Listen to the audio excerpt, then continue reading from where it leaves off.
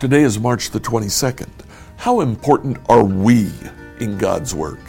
Let's find out together as we study Exodus chapters 32 to 34.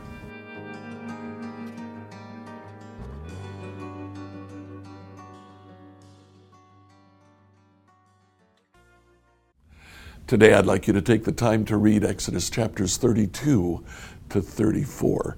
There we see the story of the golden calf and everything that happened after that.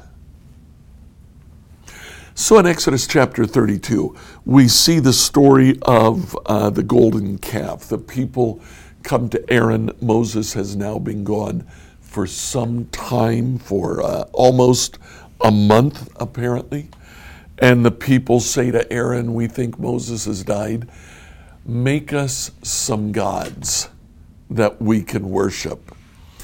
Aaron says, "Well, give me your gold." They do, and Aaron uses the gold to manufacture a golden calf. The Lord now says to Moses, "You best go back down to the people. They have strayed. They have created false gods." The question comes, why a bull? Why would they make a golden calf? There are some who think that it may be related to Mesopotamian imagery. They see Baal, the god of the storm, the god of thunder, the god of the sky, standing on top of two bulls. Now, I've read some who believe that this is a reference to the Mesopotamian gods. Personally, I don't think so. Israel has not had a chance to interact with the Canaanites, the people who would worship Baal. They just came from Egypt, and in Egypt, the god Apis was a prominent god. Apis was a bull. They would actually keep a bull, and for the lifespan of the bull, about 20-25 years, they would worship that bull. When that bull died, they would actually mummify that bull, and that bull would take its place along with Pharaoh as a god in the Egyptian pantheon. Now, Apis, as a god of Egypt, emerged from the fires of the sun. It's interesting that that is exactly what Aaron says. Aaron says, "They gave me," in verse 24, "I told them, whoever has gold jewelry, take it off. When they brought it to me, I simply threw it into the fire, and out came this calf." Apis. Apis, as a bull, was they would on a yearly basis bring the bull from the temple of the sun god and have him run through the fields just before the Nile would overflow its banks and fertilize the fields along the Nile. They thought that Apis was the one who would bring that rejuvenation and that fertilization. Apis brings fertility and new life, just as Israel has now left Egypt and now looks to have new life. Personally, I think the manufacture of a bull harkens back to Egypt, to what the Israelites would have observed on an annual basis, the running of the bull through the fields of the Nile, so that the Nile would overflow its banks, fertilize the land, and they would have food. Well, Aaron creates that golden calf, and as a result, Moses took the tablets. Now notice in Exodus chapter 32:16, the tablets were God's work. The words on them were written by God himself.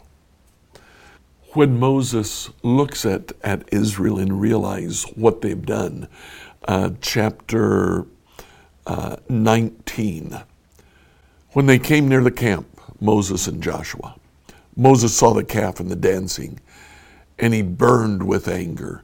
He threw the stone tablets to the ground, smashing them at the foot of the mountain. So Moses took God's law, and he said essentially, you don't deserve the word of God, and he destroyed it. Now, there's a punishment that ensues. Moses calls those who are faithful, and he says, go through the crowd and kill those who are responsible for asking for the bull. About 3,000 people died that day. The Lord says to Moses, I'm done with this people. I'm just going to take you and make a great people of you. Moses intercedes for the people, and God does relent. And God comes to Moses and says, I will make a great people of you. Chapter 33, verses 1 to 11, God says, I will no longer go with Israel. But look at what happens in verse 12. One day Moses said to the Lord, you've been telling me, take these people up to the promised land, but you haven't told me who you'll send with me. You've told me I know you by name and I look favorably on you. If that's true, that you look favorably on me, let me know your ways so that I may understand more fully and continue to enjoy your favor. And remember, this nation is your very own people. The Lord replied, I will personally go with you, Moses, and I will give you singular rest. Everything will be fine for you, Moses. And then Moses said, oh, but if you don't personally go with us, not just me, but the entire people of Israel, don't make us leave this place. How will anyone know that you look favorably on me and on your people, if you don't go with us? For your presence among us sets your people and me apart from all other people on the earth.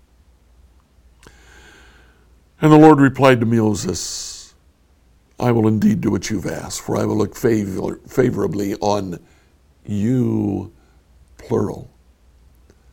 And I know you, plural, by name. Now in verse 34, there is a new copy of the Book of the Law. This is kind of the Book of the Law part 2. Some of the laws are repeated. There are some new things that God says, but as he says this, he talks to Moses, and Moses' face begins to shine. How important are we for God's work? Apparently very important. Moses interceded for the people of Israel, and God relented, and he said, okay, I'll go with all of you. Moses carried God's splendorous presence. I don't even know if that's a word. But God shone as he talked to Moses, then Moses went to talk to the people, and his face shone as well. How important are we in God's plan? Extremely important. God works his plan through us. Find out your place in God's plan today. Let him work through you. Like, follow, and subscribe to this podcast on whatever platform you use to listen to it. Tomorrow, we'll ask the question, are we supposed to fear God?